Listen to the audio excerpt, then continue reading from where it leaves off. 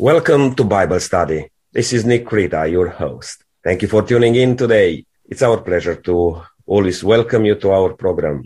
And please stay with us because we have a Bible study to conclude the book of Genesis. We are going to look a little bit more into when Jacob arrived in Egypt. I would like to welcome our panel. Brenton, it's good to have you with us. Thank you, Nick. It's going to be a real joy to share this study together. And Joe, thank you for joining. Thank you, Nick. It's good to be with the panel. Ken, it's good to have you with us. Thank you, Nick. It's wonderful to be here again and looking forward to this story today of just an everyday family and the wonderful things that they went through. Lydia, it's good to have you joining. Yes, thank you. I feel very privileged. Len, thank you for joining this panel today.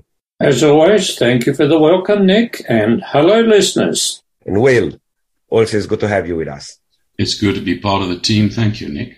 We have a full panel today, but it's our privilege to welcome back after a while Dr. Marek Yantos. It's good to have you with us, Marek, today. Thank you, Nick.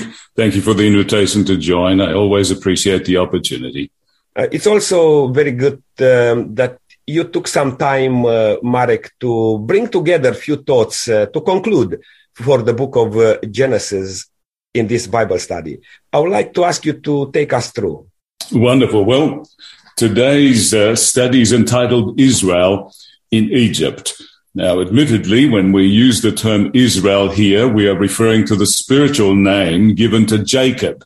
We're not looking at the nation of Israel as such, but we are looking at the individual Jacob, a wonderful patriarch, and we could say prophet, who in the final stages of his life moved to Egypt to be with his son Joseph. So welcome to the study of the book of Genesis. It's the final study. This has been a very inspiring book to study. And I'm sure that we have all been richly blessed by the different themes that have come through from this study. And given that we have come to the end of this quarter's studies, I think a short overview of the book would be very appropriate. I'm sure that as we have looked at these lessons, they have had life impact. They have taught us many different things. They have helped us to focus on the challenges of life, on the meaning of life, and what God expects of us. But before we come to a review of the lesson for this week, I would like to invite Len to perhaps lead us in prayer, inviting God to guide us in our discussion. Father in heaven, we thank you for the opportunity of studying this wonderful book of Genesis, wherein we find many of the explanations of why we're here, what we're doing, and also where we're going. Pray that you'll bless us as a panel today as we share with those who care to listen from your holy word. We invite your blessings on us and all who listen, and thank you for the opportunity of opening up your wonderful word. In Jesus' name, amen. Amen. Amen. Thank you, Len. Before we come to a review of this week's study, I want to share with you something quite interesting that I came across just recently. I have in front of me a special issue of the National Geographic. It is just off the press. This issue commemorates the 75th anniversary of the discovery of the Dead Sea Scrolls in the caves of Qumran in the Judean desert. On a couple of occasions, I've had the opportunity of visiting the Dead Sea area and to actually visit the caves where some of these scrolls have been found. But what I'm finding very interesting, that the research on these Dead Sea Scrolls continues till this day. Not only are different museums around the world examining these copies, but many of these fragments are touring around the world and are on display in various different places. Now, what's fascinating is that of the 100,000 fragments that have been found to date, and they are still looking for other fragments, examining various other caves in the area, these fragments represent about 900 different manuscripts. And of all the manuscripts that are represented there, there are fragments from about 20 different copies of the book of Genesis. Now, that's kind of significant because I think that in many ways highlights that this book was very, very popular during the pre-Christian era. The Dead Sea Scroll fragments make up a number of Old Testament books. I think all of the Old Testament books can be found in these fragments with the exception of one, and that is the book of Esther. So, for example, there are 34 copies of the book of Psalms. There are 21 copies of the book of Isaiah, 30 copies of Deuteronomy, 16 copies of the book of Exodus, and, of course, the 20 copies of the book of Genesis. Now, these are not necessarily complete scrolls, but these fragments come from 20 different sets of scrolls of the book of Genesis. Now, most of these scrolls were found around Qumran, and these scrolls were left in the caves by committed, dedicated people, students of the Old Testament who were fleeing the invading Roman armies, and they hid them in these caves to keep them safe. Now, 2,000 years later, we have these scrolls as evidence of the authenticity of the Old Testament, including of the book of Genesis. The National Geographic features a whole chapter on the significance of the book of Genesis. And if you do have a chance to obtain a copy of this special issue, I would recommend it because it certainly affirms the authenticity of the Old Testament and of the Bible. And in that chapter on the book of Genesis, it specifically refers to the book as one of the most prominent books in the Dead Sea Scrolls. You might sort of wonder, well, what's the significance of all of that? Well, when we consider the fact that the book of Genesis was written some 3,500 years ago, there is another book that has been written much more recently than that, only about 160 years ago, that has come to be noted as the most influential academic book. And that book carries a somewhat of a similar title, On the Origins of Species by Means of Natural Selection, or The Preservation of Species in the Struggle for Life. Now, you know who the author of that book is, none other than Charles Darwin himself.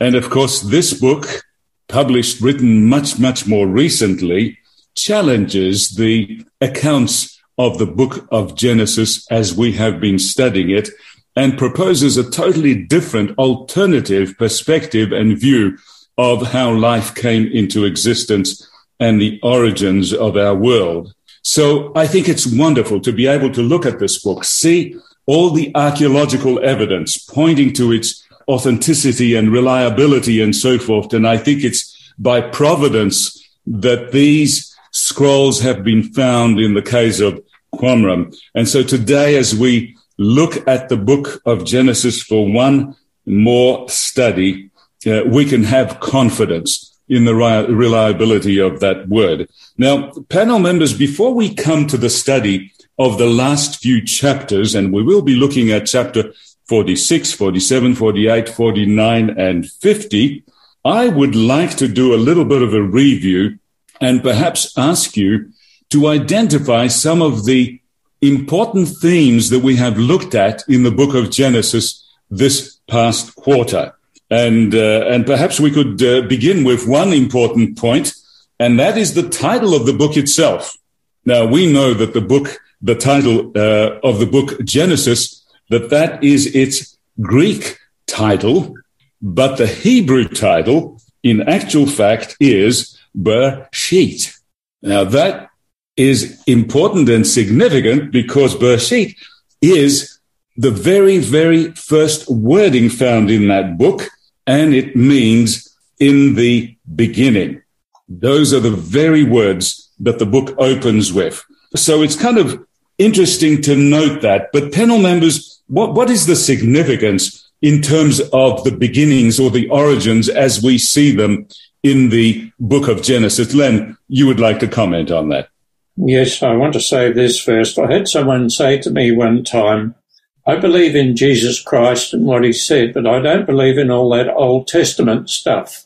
of course, Genesis is the first book of the Old Testament. So if you believe that the Old Testament, including Genesis, and particularly Genesis, is only myths, legends, or moralistic stories, then what can you believe? If Genesis is just a made-up story to provide some morals for people to live by, you've missed out on so much. For example, Genesis introduces us to God to begin with. I want to say this also.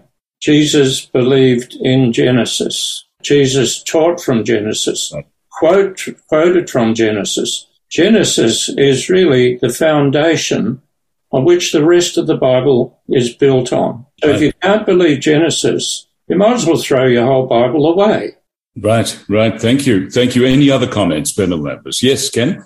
I think just following on from what Len said, if you don't believe in Genesis for whatever reason, looking at that from a practical point of view, that's like trying to put a building up without any foundation. You have to have something there to begin with. And Genesis is such a wonderful book because it tells of the origins of God, the origins of earth, but also the origins of sin, which I think a lot of people aren't aware of today. So it really is a book worth looking into. Right. Yeah, it certainly gives us the history of humanity, of civilizations, of social structures. And of course, one of the social structures that is highlighted right at the very beginning of the book of Genesis is the social structure of family. And in some ways, you know what's fascinating? If you look at the book of Genesis, it's really the history of families, of family conflicts, of family dysfunctions and problems and resolutions and so forth. So you begin with the very first family that God established on earth. And what do we finish up? We finish up with a big family, the family of Jacob. And families are of absolute significance. Before we even have the establishment of a nation, we have the history of families. And the most important family, the family of Jacob, Abraham, Isaac, and Jacob. Yes, Nick? Yes, I was just going to say, while you mentioned that, actually, that's a wonderful that you mentioned the importance of family. And I was just thinking that in the book of Genesis, God show us, the institution of family, and not only the earthly family, but the institution of Sabbath, for example, which was a relation in between God and humankind. Right. It's another institution there. Right at the beginning, in the first chapter, you have these fundamental beliefs, yes, which will hold for the rest of the Bible, yes, and will keep us into that connection with God. Yes, very true. And of course, when one accepts the creation account, the Sabbath is a celebration of God's creation. The Sabbath represents the means by which God wanted to enter into communion with the human beings that he had created. So thank you. That's another important thing. What are some other important themes that we studied in the book of Genesis that come to your mind? Any others that you can think of? I think, Marek, we get the origins not only of the earth, but the origins of transgression and sin. We're introduced to a deceptive power, which we recognize today as Satan, and his complete control over the human race and Adam and Eve. And of course, the fellowship that was lost with God. He had intended that we live forever in his fellowship. And of course, we've noticed since then, looking at our own lives today, the terrible results that sin and death and murder have brought upon society. I think that Genesis gives us a perspective on this. It does. Len, you had a comment. Yes, a lot of thought, effort, and promotion is given these days to stop the effects of global warming. And yet we read in Genesis that when God made mankind, he made him with a mandate to care for the environment. So what we're hearing a lot about these days in the news and so on really stems right back to creation, where God said that human beings are to be the custodians of this planet. Yes. Thank you, Len. That's a very important thought. I think the environmental management implications arising from there are very important. Brendan and then Joe. The key statements in the whole of the book of Genesis, Marek, as I see it, is the issue of preservation. We have creation in chapter 1 and chapter 2. We have the fall of man in chapter 3. And we have God's plan to preserve the one through whom the seed would come that would crush the serpent's head. Now, even as recently as this week's study, which we're going to look at in a minute, God appears to Jacob and says, do not fear, go right ahead. God was in control back at the start. When man sinned, it's not as though God had to resort to plan B. I believe that God already knew what he was going to do. But right at the end of the book of Genesis, Joseph says, I want my bones to be taken back to Canaan, to rest with my ancestors. There's still that longing, even at the end of the book, for Canaan. And that's a metaphor, I believe, of the heavenly Canaan. Yes. So in the book of Revelation, the heavenly Canaan comes into being. Chapter 20, 21, 22, we find that. So it's a good start, and it introduces us to really the rest of the Bible, but introduces us through the way that God miraculously preserved a seed for himself all the way through history, despite dysfunctional families and despite whatever else is going on. Yes. Joe, your comment, please. I think it's, for me, as we have a look at, as we've studied the characters, the various characters portrayed in Genesis, we see how God is involved in the watch, care and blessing of his people.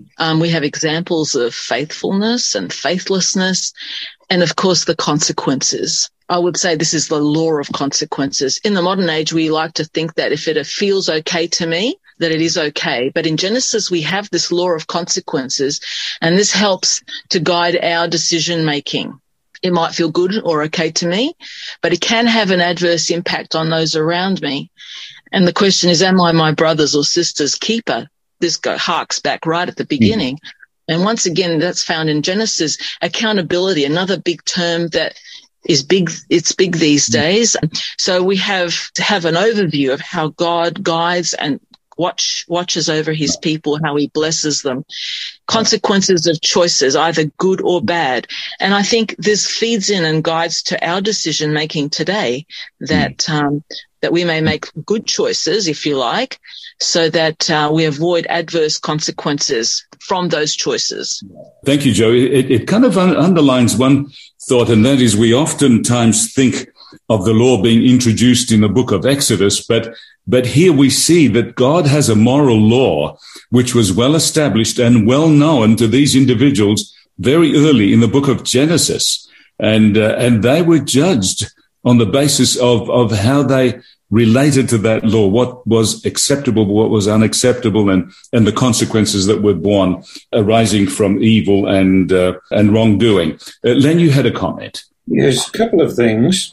The book of Genesis, of course, has already been stated, explains the origin of original sin on planet Earth. It also talks about the person in Jesus Christ who provides the forgiveness of sins and makes it possible for man to live eternally as was originally planned.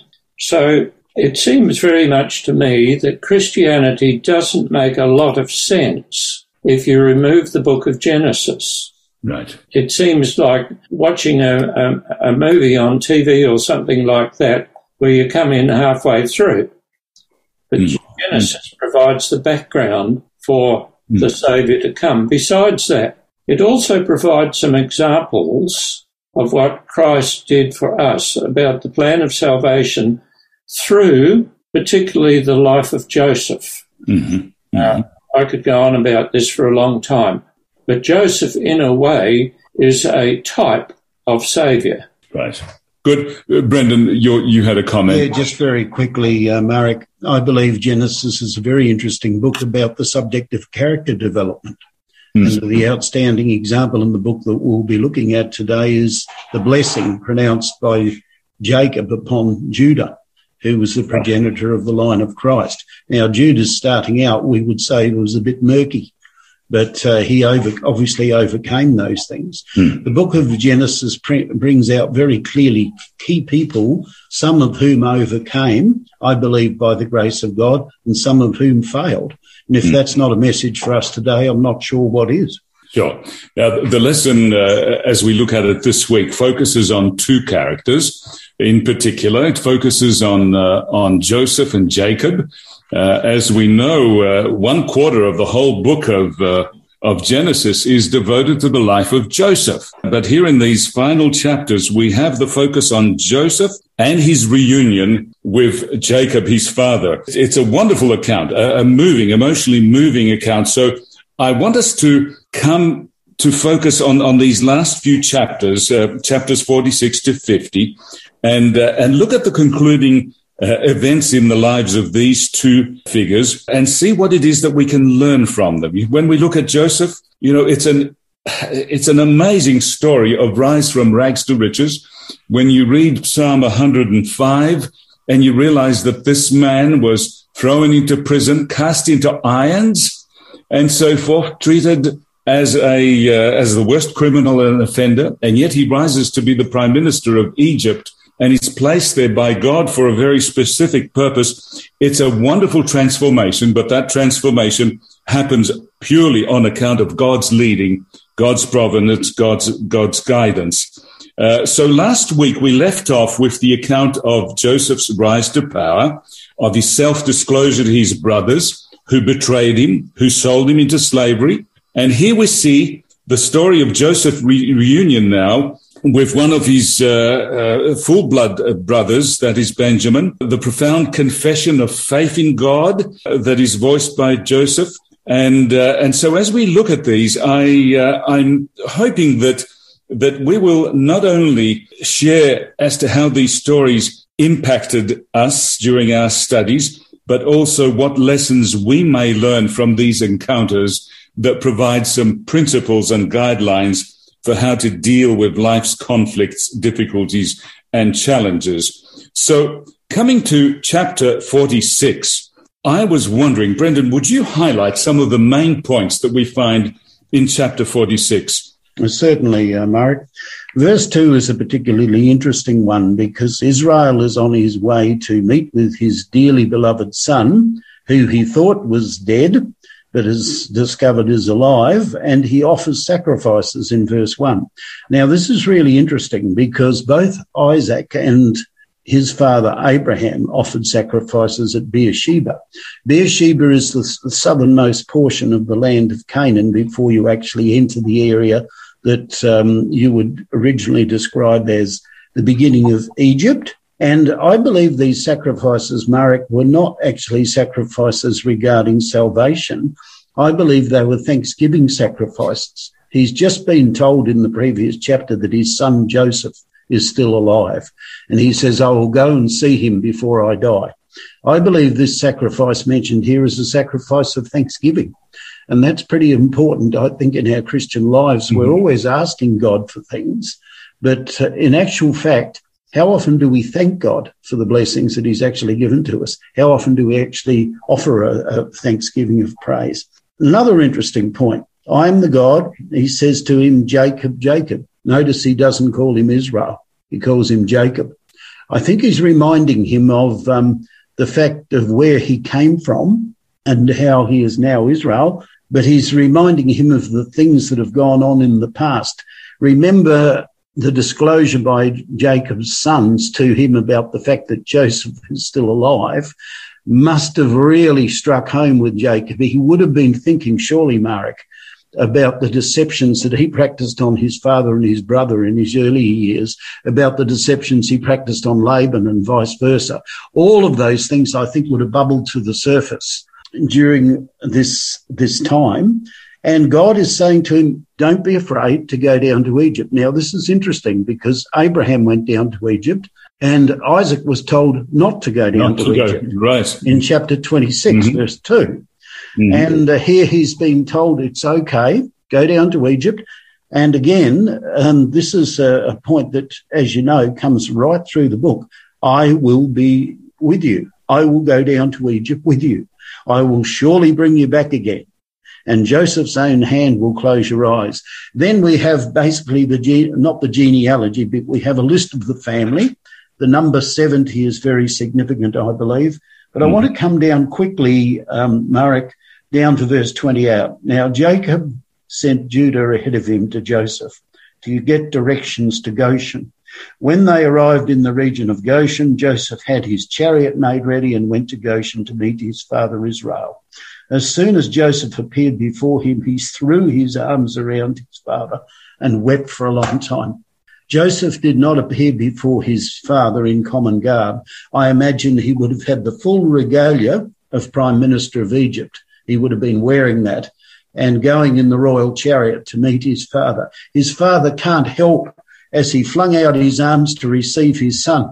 Surely it would have dawned on him those dreams that happened all those years ago. It would have come back to him, I would think, very, very strongly. And I don't think words, I mean, Moses has done a pretty good job, but I don't think words can really convey the depth of emotion. Absolutely. That would have been between Joseph and his father. His beloved son is still alive. His beloved father, he's an old man. He's 130 years of age. And I can imagine wept a long time as a masterly understatement. This story is such a great story. And then he tells his brothers, when you go and before Pharaoh, tell them you're shepherds. Because I've done a bit of study on what the Egyptians thought of shepherds. And as you know, it wasn't a very high opinion. That's why they were given the land of Goshen. So it's very interesting, but Pharaoh does suggest in one place that maybe you guys could look after my flocks as well. Yes. So summarising all of that, it's a joyful reunion, and we move on now to chapter 47. Wonderful. Len, you had a comment. Yes, I think Jacob must have had mixed feelings about leaving the land of Canaan, going to Egypt. There would have been the joy of seeing his favourite son, who he thought was dead, but also he must have been wondering about the promises that God made to his grandfather, his father, and himself, that they would have the land of Canaan in which to settle. And he probably wondered, well, is God going to let my family increase and that we will settle in the land of Egypt? But no, in that promise, God says, I will make you a great nation while you are in it. Right. So went with the reassurance of God's promise. Right. Thank you. Just one point before we move on to chapter 47. What's interesting when God speaks to Israel here in the vision at night, he says, I am God, the God of your fathers. And oftentimes we see even Joseph speaking to God, but always referring to him as the God of my fathers. And the question that kind of comes to my mind is, at what point does the God of your father become your personal God? Here, Jacob in his old age is still referring to the God of his fathers, but not to his own personal God, until we come to chapter 48, where he refers to God as my shepherd, my life. You know, there's a transformation there, but in such late stages of his life that I've often wondered, at what point does my father's and my mother's God become my own personal God? Brendan, you have a comment. I just wonder, Marek, whether it could be, and I'm only suggesting this as a possibility, it's so often in the Bible, God reminds people, I am the God of Abraham, the God of Isaac, and the God of Jacob. I wonder whether Jacob is referring to the God of his fathers, perhaps in the sense of he recognizes, I mean, his memory would go back to what God had promised Abraham all the way back there in Genesis chapter 12. He would have been aware of all of that. And I'm wondering whether he refers to the God of my fathers, because the God of his fathers had thus far fulfilled what he said he would do. Right. And maybe there's a sense of security in it.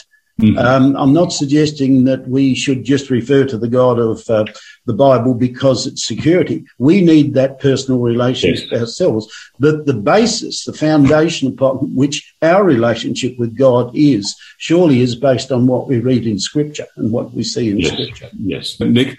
Yeah, I was just going to mention that when Jacob was fleeing from home because of what he did to his brother Esau, he was mentioning, as you just pointed out, the God of his fathers, Abraham and Isaac. But I want to remind you that when he had the encounter with God himself, then he called God his God. And I think that's what matters for us. It's good to look back for experience of our forefathers, but we need to have a direct connection with God ourselves to be able to call God my God. Yes. And it's interesting how the family experience, how the witness of parents, of families forms a building block upon which we come to that point where the God of our fathers becomes our own personal God. Joe, I'm wondering if you could possibly highlight some of the points of chapter 47 for us, please. Well, 47 is an interesting chapter because, and some of the highlights are that Jacob finally meets Pharaoh. And as we've already mentioned, he's 130 years old. And he blesses the Pharaoh. Now, this is not a matter of politeness. He's actually addressing the leader of the superpower for that time. And in so doing, he's actually placing himself above Pharaoh in order to be able to bless him. Now, Pharaoh, we know, is the richest and most powerful man in the world then. And Jacob knows this. So he ignores his own social or low social standing, that is as a poor shepherd. Or it's already been mentioned that Egyptians despised shepherds. And he blesses Pharaoh in the name of God. Now, Pharaoh himself acknowledged that Jacob was a man of God by accepting his blessing. Now, we have to remember that in the Egyptian religion, Pharaoh himself was thought to be a god. You know, This is right. It's quite stellar. They considered Pharaoh the human embodiment of Ra, the sun god. And it was remarkable that he allowed Israel to bestow a blessing on him. I believe that Pharaoh knew about Joseph's God. And remember that story of the interpretation of the dream where Joseph gives the glory to God. And I believe that Joseph's life must have been a constant witness to his faith and God's glory. And it might be worth mentioning that he named his children Manasseh and Ephraim. He didn't name them some Egyptian-sounding name. So here we have the meeting with Pharaoh. And then, of course, the chapter goes on to describe the absolutely desperate situation of the Egyptian people due to the length of the famine. First, all the money was gone. They'd given all the money, they'd eaten everything, and they were hungry again. And then the livestock and the horses were gone. They were exchanged for food. And then when they'd run out of everything, they offered themselves as slaves to Pharaoh in exchange for grain. The Bible says in verses 20-21, so Joseph bought all the farms in Egypt for Pharaoh. Every Egyptian sold his land. The famine was that bad. That's how Pharaoh ended up owning all the land and all the people ended up slaves. Joseph reduced the people to slavery from one end of Egypt to the other, minus the priests, not God's priests, but the priests of their deities. An interesting fact, though, is, however, where Joseph's family were living in Goshen, they remained protected. They were well provided for. They were free from slavery that affected the rest of Egypt, and they flourished and did very well for themselves. So they had food, they had feed for their cattle and also food that Joseph prepared and provided for them. Another interesting fact is that when all they had handed over to Pharaoh, Joseph gave them grain, and then he instituted what we would consider a 20% tax. So he said, go sow this seed, and whatever increase you have, 20% of that belongs to Pharaoh, and the rest you can keep for food and seed for the following year. And the Bible says that it was done from then on. It was that way. You know, there was a 20% tax. It sounds like a lot, but I think nowadays many would be happy with only a 20% tax. Well, in Australia anyway. So, must have been the first GST, Joe. So then it ends with Jacob making Joseph promise that when he dies, his bones will not be left in Egypt. It says, do not bury me in Egypt, but when I rest with my fathers, carry me out of Egypt and bury me where they are buried. Isn't that beautiful? It is. Yeah. He would have known what Abraham was told by God, that they would have a time to spend in Egypt, and then he would lead them out with a mighty hand. And so I think he rests in that assurance. Yes. Thank you, Joe. It would have been very easy for them to become all bound up with the wealth of Egypt, and yet they were there only for a temporary period of time. They were passing through Egypt. That was not to be their home. Can I just add that interestingly, Goshen is is fairly isolated. It's away from the people of Egypt, as the Egyptians would have it, because they were despised. So they were also protected from paganism to it, interaction with some of these people and the influences that they would have. So we remember that in Canaan, they were already starting intermarriages. Judah had married a Canaanite wife. He'd given his sons to Canaanite women. There was a lot of mingling and a lot of exchanging of ideas and philosophies and religion. And so by them moving to Goshen, they were kind of semi-isolated in that northern portion of Egypt that was well nourished by the River Nile, but at the same time, they were allowed to be left alone and allowed to keep as pure as they could to their faith in God. Joe, the other point that you mentioned earlier about Pharaoh, about Jacob blessing Pharaoh, isn't it amazing that these men, as they served the supreme God, felt it completely appropriate to bless on behalf of that supreme God? They rose above the political system, above the religious system of that given area or that given time. And it also kind of brings me back to chapter 45, where Joseph himself said that God had made me a father to Pharaoh. He made me lord of the entire household and ruler of all Egypt. But where does the credit go? It goes to God. God made me the ruler. He made me the father of Pharaoh.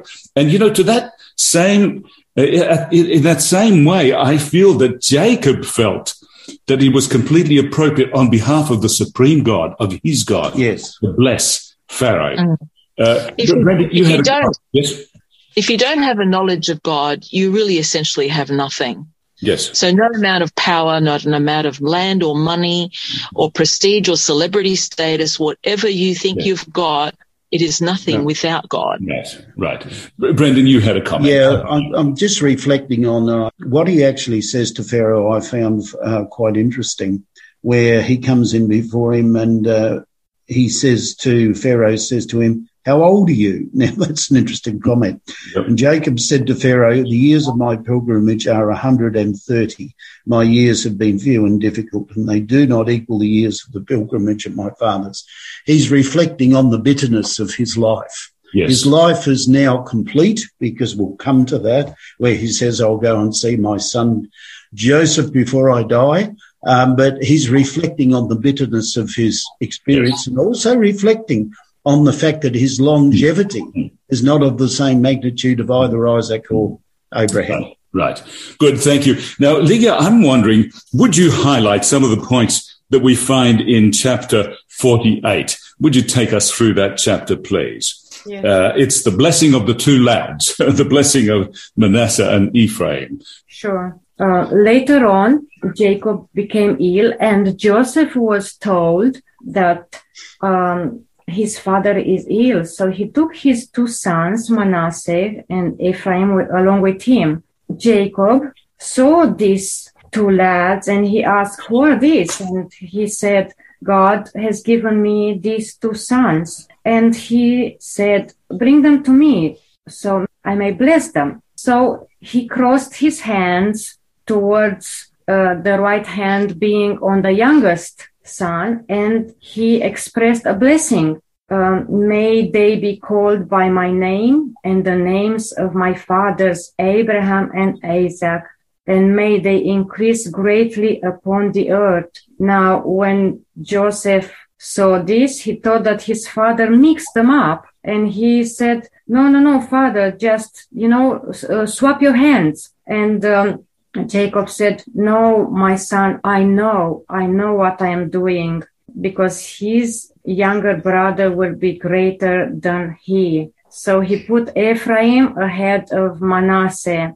We observe here that this happened before in Isaac time. So Jacob takes the blessings of his brother Esau. But we know that Jacob fulfilled God's prophecy in this way. He asked for these blessings to happen because he adopted in this way these two grandchildren born to Joseph in Egypt. And I would like also to mention in chapter 41, verse 50, when these two sons were his firstborn, he gave the name Manasseh, and it says, meaning that it is because God has made me forget all my troubles and all my father's household.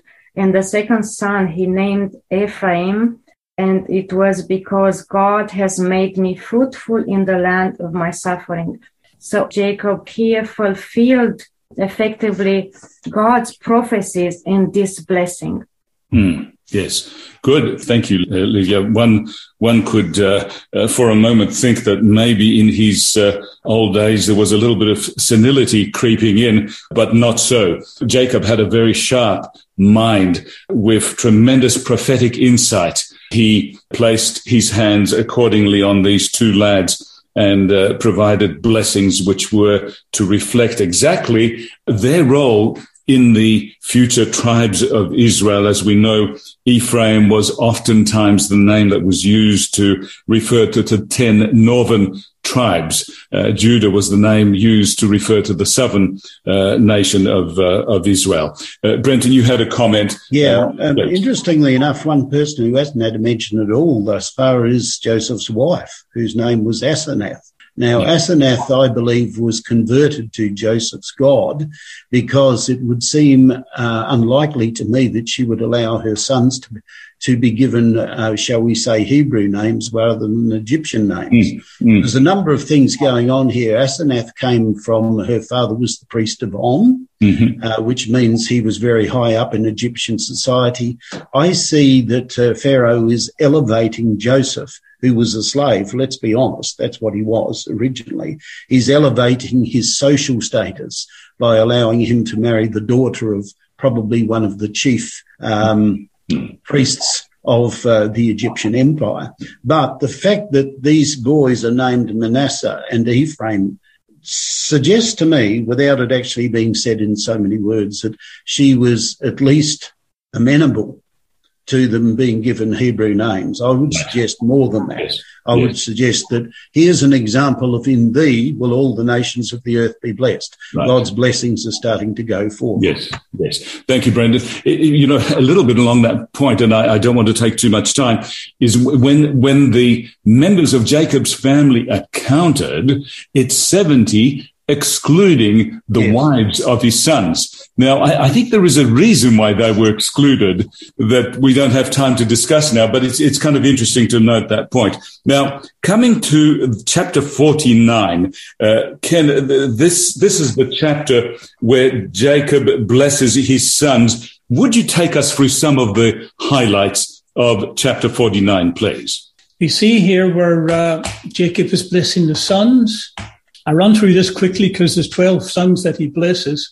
To Reuben, Jacob says, "You are my firstborn, my might, and the first fruits of my strength. Unstable as water, you shall not have preeminence because you went up to your father's bed, then you defiled it."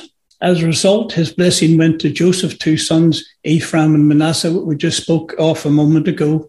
To Simeon and Levi, he said, "You are weapons of violence or their swords. O my glory will not be joined to their company, for in their anger they killed men." Naphtali, he said, is a doe let loose that bears beautiful fawns. Naphtali's military skill was marked by deer-like speed and dexterity. Joseph was his favorite. Joseph is a fruitful bower by its spring.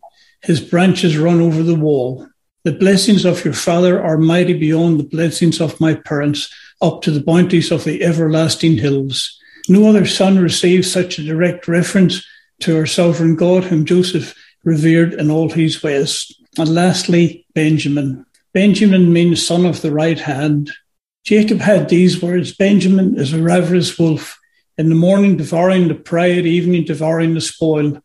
Benjamin's tribe was warlike, and they made a shameless defense of their evil in Gilbeth. Israel's first king, Saul, was one of the tribe of Benjamin, as was the apostle Paul. So that's a really quick rundown of the blessings of the sons. Right. So we have the longest blessing there pronounced on Joseph, but the second longest blessing is pronounced on Judah. Now, that comes as a little bit of a surprise, doesn't it? And yet there is very, very significant meaning contained in the blessing that is pronounced on Judah. Ken, did you want to comment on that in any way? Because it's here that Jacob says, Judah, your brothers will praise you.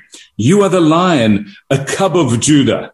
The scepter will not depart from Judah, nor the ruler's staff from between his feet. There's very, very special meaning and significance in the words that are expressed here, because in some translations, it refers to the Shiloh as coming through Judah, through the tribe of Judah. So that is quite significant there, because there we have a reference to the future Messiah. Ken, please. Yes, I think that's a fascinating thing, that as you look deeply into Judah, it really explains, when you look into it, that further up the track, as he is called the lion, Judah, later on we see that the lion, of course, also refers to Jesus and the tribe of Judah, and this lineage leading to Jesus goes through Judah, and that's where he ended up. So he was a very important son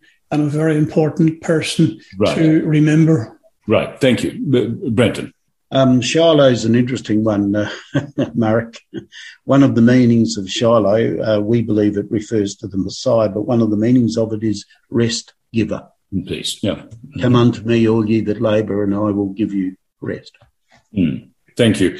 It's wonderful. One of the points that would be great to discuss, but perhaps time doesn't allow us, to what extent are the characters of these individuals tied to the predictions that Jacob makes of what will come of them in the future? It's an interesting one, because obviously here, Jacob is speaking in terms of a prophetic vision of the future. He says, I am about to die, but God will be with you. Now, there is a certain link between what comes of these men in the future with the characters that they have developed right there, as reflected in the accounts in the book of Genesis. Liga, you've got a comment. I observed that the most blessing was entrusted on Joseph. Joseph is a fruitful vine near a spring, and to Benjamin. But the less blessing was, and also to mention Judah. Judah was is saying that your brothers will praise you. Your hand will be on the neck of your enemies. So Judah was the intercessor in this period of time when they were tested, like going back and forth when it was asked to bring Benjamin. Judah was the one who was the intercessor between Benjamin and Joseph. And he was saying, keep me in a prison, but just let Benjamin go. Mm-hmm. And also he was the intercessor not to kill Joseph when Joseph was about to be thrown in the pit. But Judah was the one that wanted to save him. And he suggested to be sold, but not to be killed. And because of that, God expressed this blessing through the father, Jacob. Yes. And the less blessing was Simeon and Levi, where it says that their swords are weapons of violence because they killed Shechem's family. Exactly. Yeah. Good. Thank you, Ligia, for that. And now, Leonard, would you take us through the highlights of chapter 50, please? It's the final chapter of the book, and it brings to us the death of Jacob and Joseph. All right. Well, chapter 50 of Genesis, the last chapter, is divided into 3 parts. Firstly, about when Jacob dies and Joseph carries out the promise he made to his father about where he should be buried. Jacob wanted to be buried where his grandfather was buried. That's Abraham. His father, Isaac. This was in the cave in the field of Machpelah. Joseph secured the approval of Pharaoh to go into a foreign country to bury Joseph's father, Jacob. And there, this great retinue went there. He was buried. The next section is about Joseph's brothers who thought, okay, now our father Jacob has died, Joseph may turn on us. And so they sent a message. They didn't go in person to see if they could secure peace with Joseph. And Joseph was very upset about that. He thought, the brothers still don't trust me. And he reassured them that they were safe. And then the last bit is about when Joseph died, and he was 110. In fact, he was younger than his father when he died, and they embalmed him, and they put him in a coffin, but he too wanted to be buried in the land of Canaan. You can see how he identified, not as an Egyptian, part of the family of God's promise. Now, my question is, how did Jacob die and how did Joseph die? I believe both of these patriarchs died in the hope of receiving eternal life. Theirs wasn't a death of despair. It was a death of hope. And I have a question I want to ask everyone, panel and listeners. If it comes about when you have to die, how will you die? A death of hopelessness or a death of hope? Thank you, Len. It's very clear that the riches of this world did not dominate their lives. Their hearts and minds were focused on the promises of God and the promised land of Canaan. That is where they were heading. Life was just a journey. They were passing through these lands, but there was nothing as important to them as what God had promised as the ultimate reward. Now, in looking at the life of Joseph in these last few chapters, in devoting a quarter of the book to an account of the life of Joseph, I think there is another significance there. And my study Bible actually has these beautiful parallels highlighting some of the typology and some of the meaning when we look at the life of Joseph and the life of Jesus Christ. Will, I know you would like to develop that topic a little bit more. Would you share with us some observation and some comments on that point, please? Yes, thank you, Marek. The story of Joseph prefigures that of Jesus because they parallel in many ways. I can mention only a few. Both are rejected by their own people. Both are sold for the price of a slave. Both are betrayed for silver. Both became faithful servants. Both are falsely accused and face false witnesses. Both attain stations at the right hand of respective thrones. Joseph at Pharaoh's throne and Christ at the throne of God. Joseph was 30 years old when he stood before Pharaoh, and Jesus was about the same age, according to the Bible, when he began his ministry. You know, both of them become Savior to their people by going to Egypt. Joseph as a lad of 17 and Jesus as a refugee baby, according to Matthew 2. Both offered life-saving bread to all who come to them for help. Joseph's reign ends when he dies. Jesus' reign is fully confirmed when he died, and he only lives and reigns forever.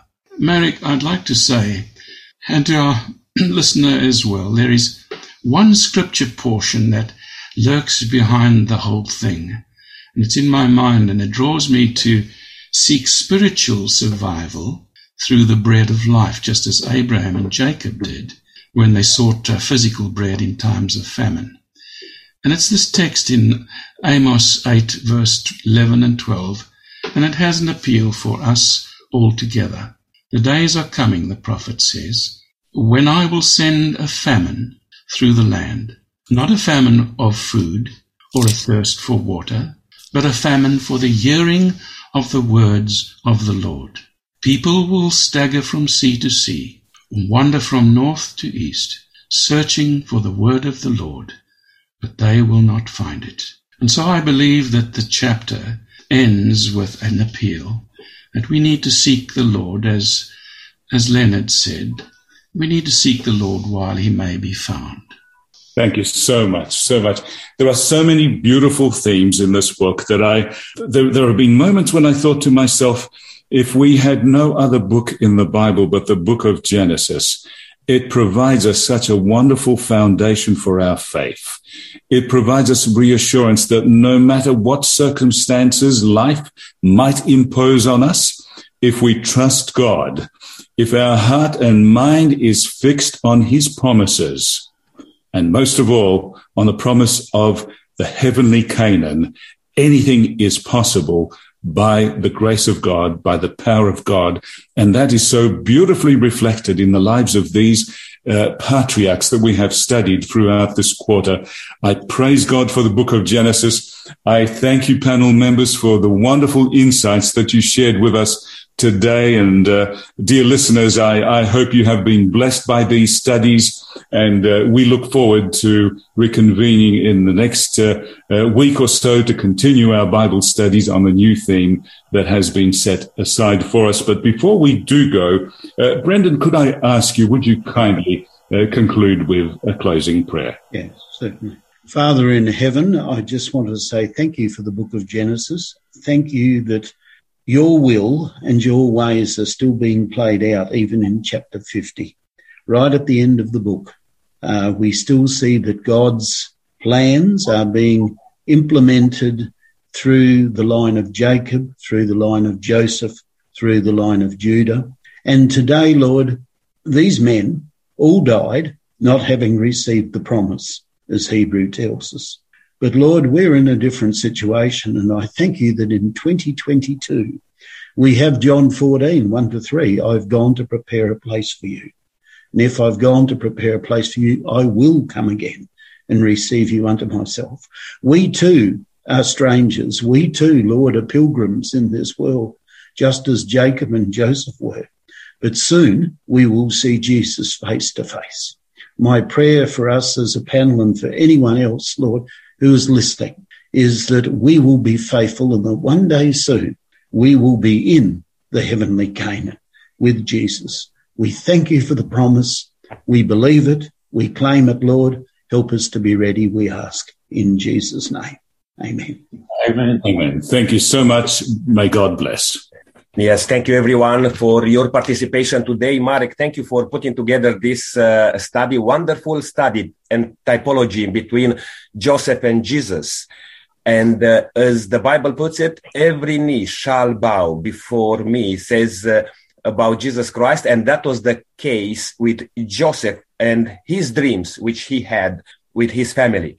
I'm inviting you, my dear listener, to join us again, because we are going to learn a little bit more about our Lord Jesus Christ in the crucible with Christ. And the next study will be the shepherd's crucible. Until then, may God richly bless you and have a safe walk in the footsteps of Jesus.